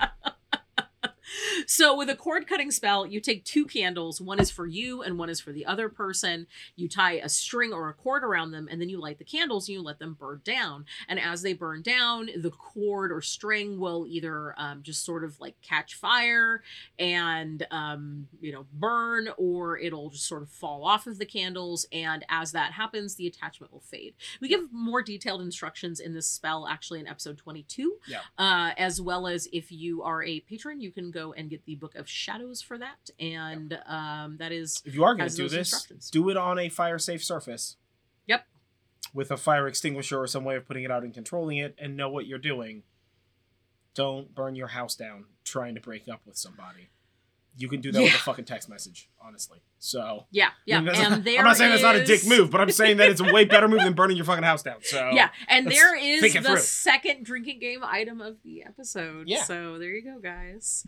So before we talk about the spells that we wrote, I was going to talk about our experience and what we do with love spells. Okay, yeah, sure. So you go first. I don't really do spells like that. I don't really do spells on people. Mm-hmm. I'm not really a spells on people kind of guy. I'm a like learn knowledge kind of person. Like I'll ask a question to like cards or runes or whatever, but like I don't know. I'm not really like a love spell man. It's just I don't know. It's not my vibe. I honestly, it's just because like 99% of the time when people are talking about love spells, it's like, this person like is or is not some functional degree of into me or not into me, but I'm into them. So like I'm gonna have them fall in love with me. So I'm gonna like cast this spell or whatever. And like that shit just sounds sketchy, just boldly sketchy to me. So I'm just like, I'm not. That seems uncool, dude. I'm not gonna do it. Right? Like I don't know. It's one of those things. Love spells is just not really something that I really practice or partake in. I'm trying to. I'm like I saw that earlier, and I like for the last 20 minutes I've been trying to think in my head of like, have I ever done like a cast a spell like at a person in some functional relation of love, and I can't think of anything on the top of my head. There's nothing wrong with that, yeah, really. Like at because all. Because everybody practices magic in a different way. And so some that's people, no hate. Like if that's what you're doing, doing, that's what you're doing. Like I'm not. Again, that is your moral call. I'm not gonna like push my shit on other people. But like for me, like I have gotten to a point where I am even trying to think of like specifically like directing a spell towards a person, and I'm more of a question asker than an intention forcer with that regard.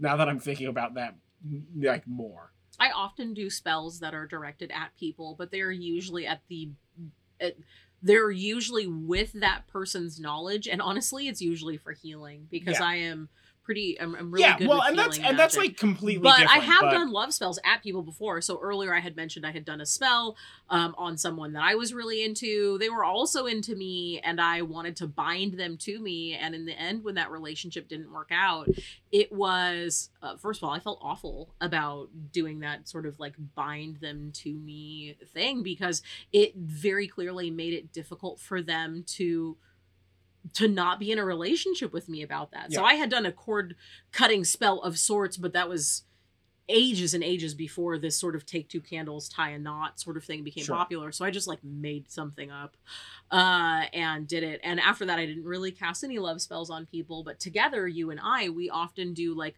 a harmonious marriage and fertility kind of jar spell. And like that is a separate and distinct conversation. I would call, and we will talk about fertility magic separately. Yeah, in its like own fertility episode. And sex magic is separate from like love spells and stuff. Yeah, so that's different to me. Yeah, but so like when we have that. Yeah, we do that. And when I do a jar spell, I generally sort of, it's not like I take I don't have a very small focus on it. It's usually sort of a broader thing. Yeah. So if I'm doing a jar spell for like fertility, for instance, there's also going to be stuff about harmony. There's going to be stuff about loyalty. There's going to be stuff about marriage. There's going to be stuff about love. There's going to be stuff about lust. Yeah. You know, there's going to be all of that stuff in there. If I'm doing like a spell type thing, right? It's generally like directed at the like grand cosmic ether. Yeah. With intent, and less like this guy right here, get that guy. Like that's way too focused, man. That's not my jam. I've definitely done that magic too. But that is another episode. Yeah, I'm not. We will be talking about curses and hexes later on this year. Yeah. So we'll be talking about that then. And as far as like other love spells go, I don't really do that. I've never really done that like divination for like who you're gonna marry kind of stuff either. No, I've never really done that. I've definitely used runes for clarification with regard to relationships. Yeah. Like you know, like I feel this is, you know, like I feel like this is approaching an end. Like, is this, for lack of better words, question mark, right? So, and you know, and then like looked into it that way or whatever, but that's not really like directed at a person so much as asking for clarification on a thing that I am already thinking, and either like it being like, you know, maybe, you know, like ask them, or like, you know, maybe it's like trust yourself or like whatever. Yeah. So like that's like different. That's not really like towards a person, you know what I'm saying? Yeah. It's the towards a person part. That's the part that I'm not Yeah, and this Into. we haven't talked about, and we will not really be in this episode talking about sex magic, but sex magic is often linked to love magic because a lot of times you're having sex with someone you love, or at least that you like. Or at least we hope that you are with somebody that you like. Jeez, right? I mean, I'm not gonna kink shame on no anyone. judge. Yeah, no judge. Whatever. But sex magic does not have to be about love, and love magic certainly doesn't have to be about sex. And we will be talking about sex magic later on in another episode, although we're not quite sure when that's going to be. So definitely stay tuned for that. But just keep in mind that sex magic is not the same as the love magic stuff, in the same way that like hand fasting is also not love magic, and fertility magic is also not love magic, and self-love magic is love magic, but also not love magic. Yeah. So well, it can not be love magic. It depends on the type of love magic. Yeah. Again, terms like love magic it's so broad and only really culturally relevant, like in and around similar cultural identities and times as we are currently talking about this, right? I mean, like the example is like now love is like a very narrow margin of definition compared to like the Greeks who had like 7 types of love. 7 different kinds of love, and they all had very specific meanings and all that. So like, you know, the definitions of words sort of shift around, and like cultural acceptance sort of shifts around. You know, like for me, it's always just been like, directed to some other people. That's not really my jam. But like, I never really had to like wrestle with the like logical moral quandary of that. It's always just been like, well, that's. I'm like my mind just doesn't occupy that space. So for me, it's just like, no, of course not. Why would you do that? That's bananas. Like, do you want to date that person? You have a hole in your head that makes noises that other humans understand. So you just make noises out of this mouth that asks them if they also want to date you. And then if they make the noise that means yes, well, you're dating. That's how simple life is. Right? Like that is the end of that for me. Like a robot, but yeah, like if you make me think about it from a moral standpoint, like I'm not super cope with it. You know what I'm saying? It's just my opinion on it. Doesn't mean you disagree. Doesn't mean you shouldn't disagree with me. I'm just a jackass making noises out of my sound hole. Yeah, again, we are definitely not experts. We are just talking about our experiences. But I am still, and I'm going to bring this up again, very interested to hear what your guys' opinions is, what your opinion out there is on love magic and like how that, like how you process all of that and how you do all of that. Like I want to know more, because it's interesting, not at all something I would do, but very interesting. Yeah. And, you know, I like learning stuff, so. Yeah. And with that, we will talk about the spells that we've got for you. So the first of these is a happy relationship jar spell. Yeah. So you will need a jar, a small piece of paper, honey, and if you are allergic to honey, like a syrup or something. Some sort of sweetener. Some sort of sweetener. It could even be sugar. It doesn't really matter. You're gonna want two plants of your choice, from like herbs of your choice, spices of your choice, from the correspondence list. I'm gonna say down below. It's not actually down below. No. On my notes, it's down below. But we will go over the correspondences in a moment, and you would want to use 2 of those. And then you also choose 2 stones of your choice. I assumed you meant whole plants when I was looking at that, reading it while you were talking, and I was just like fucking shrubs or something? How big is this jar? What are you doing with this? I don't get to read these notes before sitting down here and talking about this stuff with you guys. So every once in a while, my eyes glance over and I catch something and I'm just like, what the fuck is going on? What? Because, yeah, I have no bloody clue. Also, and we've said this before, but we'll say it again. We wrote these spells. These don't have any connection to any particular practice, insofar as the connection is that we wrote them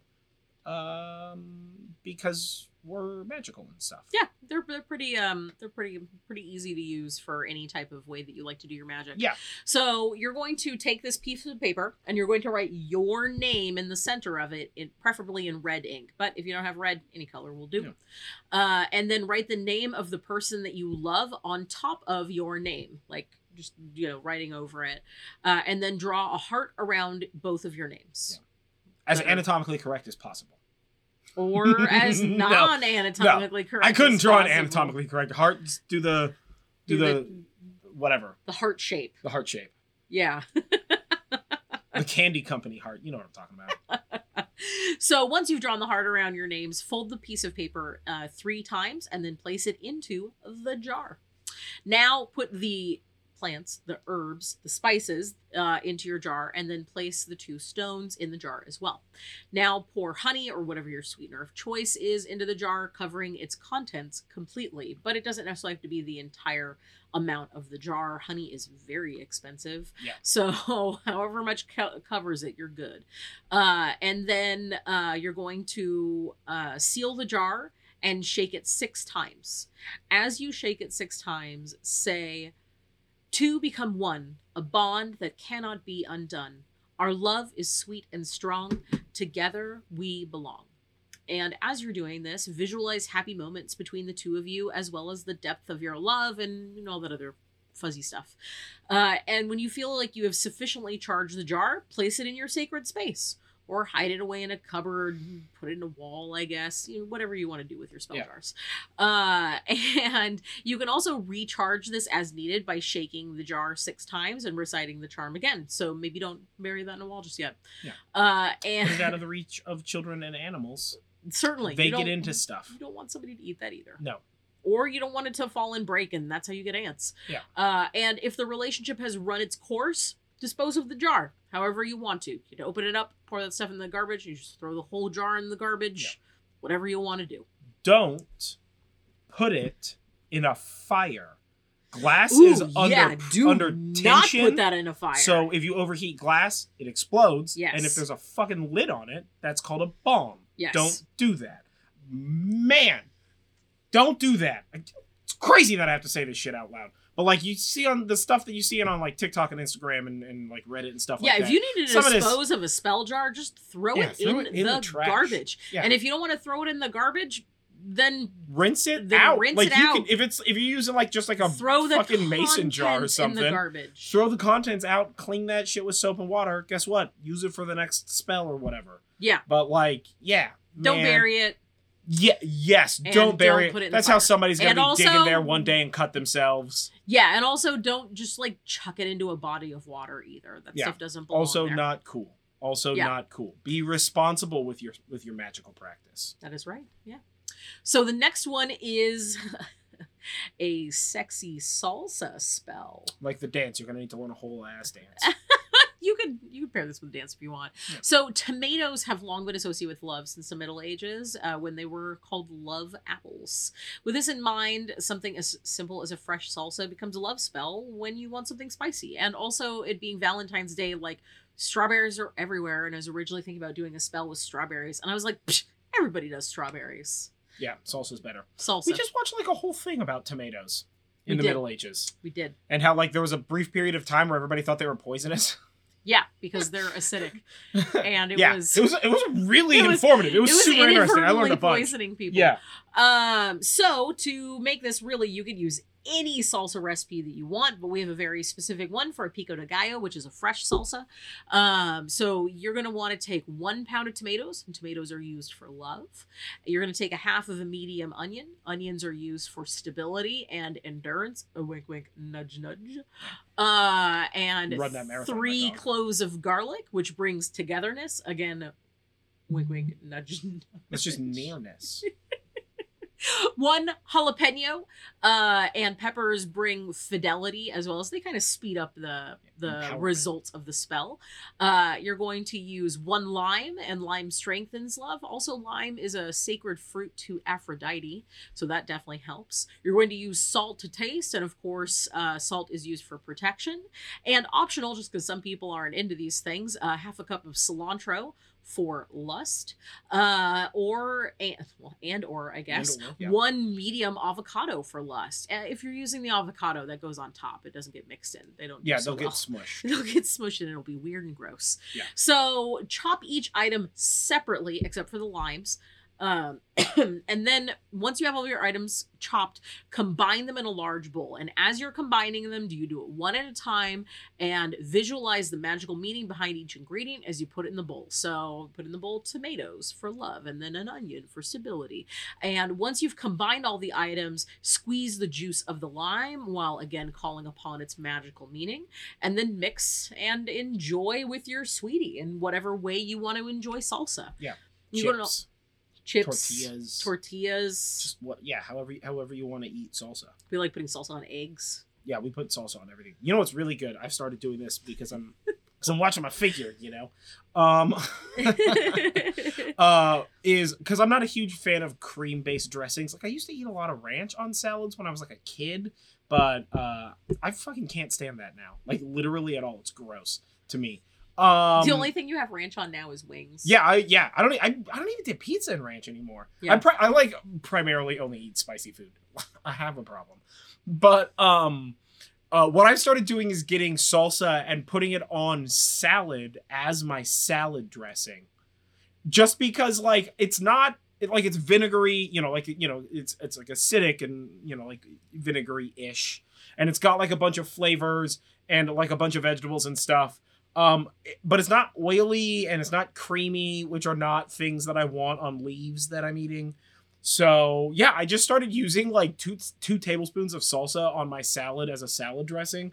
And I tried it the first time just as like I don't want that salad dressing, so I'm just going to try this. Boop, boop. And it's the fucking best. Man, let me tell you what. He's been telling everyone about it. Yeah, I've been talking it up for weeks. Just like, you got to try salsa as your salad dressing. It's the secret, man. It's the secret. Yeah, and I'm just like, okay, we get it.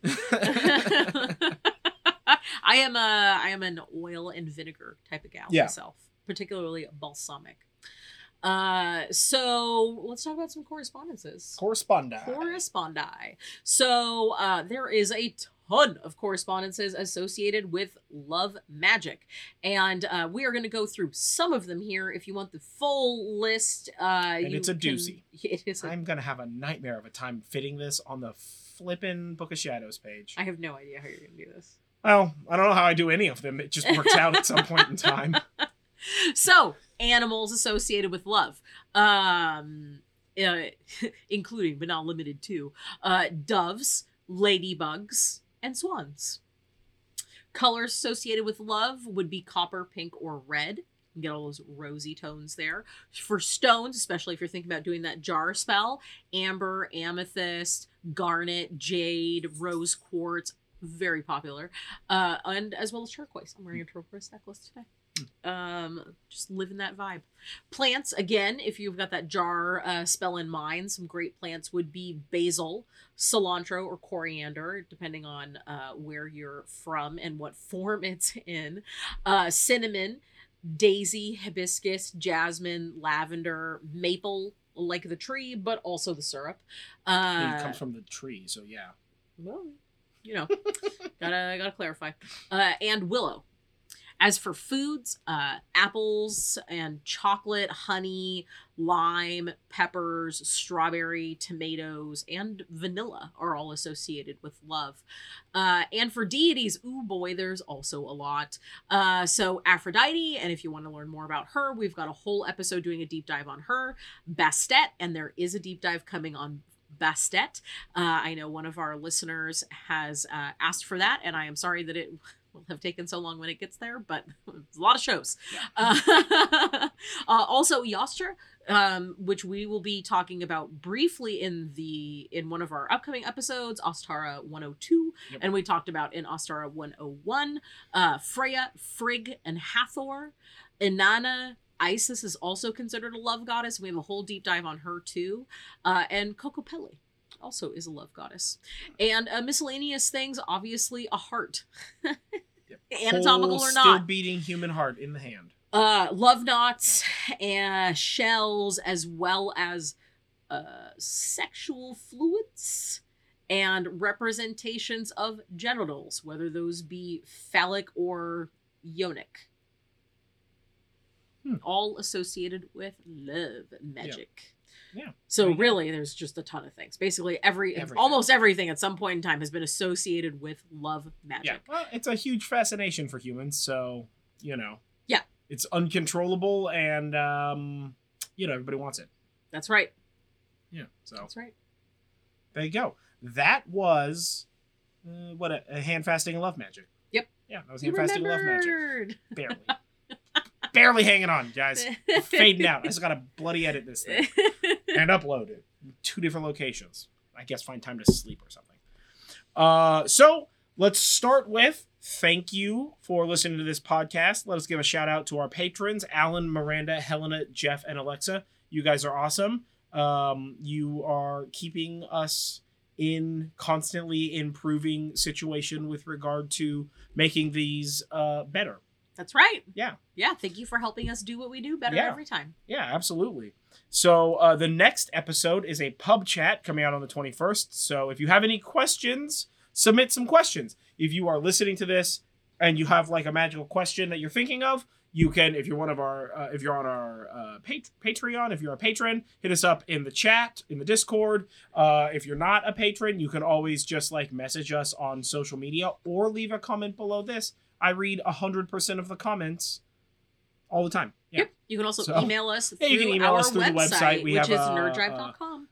Email form there if you want to send something like that. And links to all of our social media is also on the website as well. Yep. And then after that, our last podcast episode for the month is going to be about the Norse family tree. And you saw how crazy the Greek family tree was. The Norse one is even crazier, yes. and less people are related, so it's going to be very difficult for me. Yeah. But I know some of you out there are very excited about it. I too am excited. I'm excited, and also, again, just very afraid of how I'm going to do the Book of Shadows page. For that, man, it's not easy. Some of these. But, anywho, if you do want the Book of Shadows page, speaking of that, hit us up on Patreon. That's where those are. So that'll be coming out at some point in time. Man, I know I'm like 3 behind right now, or 4 behind, but they're getting done. They're just incredibly time consuming, and they're not as easy as sometimes I'm just like, this is gonna be a piece of cake, and some of them I can fire off real fast, and sometimes I'm like, this is gonna be a piece of cake, and then like 4 days later, I'm just like, I have 3 graphics. It's like 9 graphics too little. What am I gonna do? Like panic graphic design into the wee hours of the night. Yeah, wake up in the middle of the night and there's just like a bunch of pictures of Santa Claus on your computer. I was up until like what, 2 February. I was up until like what is happening? Like 2 a.m. doing graphic design for the YouTube channel. Just like a couple of days ago, I was just like, oh, I'm just gonna work on this, whatever. And then finally I like looked down at my clock and I'm like, I should probably sleep. Sleep is probably useful. So yeah, that's cool. Yeah. But speaking of YouTube, if you are watching us on YouTube, don't forget to like this video, comment below, share, subscribe, ring the bell, and do all of the other things that every YouTuber tells you to do. That would be dope. So you can get more of this stuff, as well as our other content. And if you are on Podcast Network and you're listening to it that way, leave us a review if you want to see our faces or you want to leave a comment. Check out the YouTube video, leave a comment there. That's an easy way to do that. And we have a bunch more YouTube stuff coming out. Obviously, we have this podcast and we have a pub chat. I'm doing a weekly like pint night where I just kind of like blab for 15 minutes about whatever the heck I want to talk about, and like fitness stuff and like just kind of whatever nonsense strikes my fancy over the course of the week while we have a pint of beer, which is fun. We also are back in on Trek Jive, so we're doing reviews of the newest episodes of Star Trek. So you can check those out. Those are on our podcast. And we have more festival, blot, what do you call them? Sabbats. Never going to remember that word. Sabbat, holiday sort of vlogs, as well as any sort of like travel and event vlogs. Those are going to be coming out throughout the year. And we have project vlogs, so stay tuned for those. One is very secret and we cannot talk about it. We're close to a few of these. But we've also got some flower crown videos coming out. So we'll be just in time for spring. Join us for making flower crowns. We're making flower crowns. Several different types of flower crowns to fit all of your flowery 4 needs. types. It's went from 1 video, it increased to 4 videos. Yeah. I don't have time for any of this. I'm too busy. We're very extra. Yeah, that's fine. That's We're fine. very Somebody extra. has to be. But yeah, either way, I have been John Norgrove. This has been Julie Norgrove. This has been the Horn And Cauldron podcast. And we will catch you guys next time. Stay magical, folks. Yeah, and don't forget, breathe in self-confidence and breathe out self-doubt.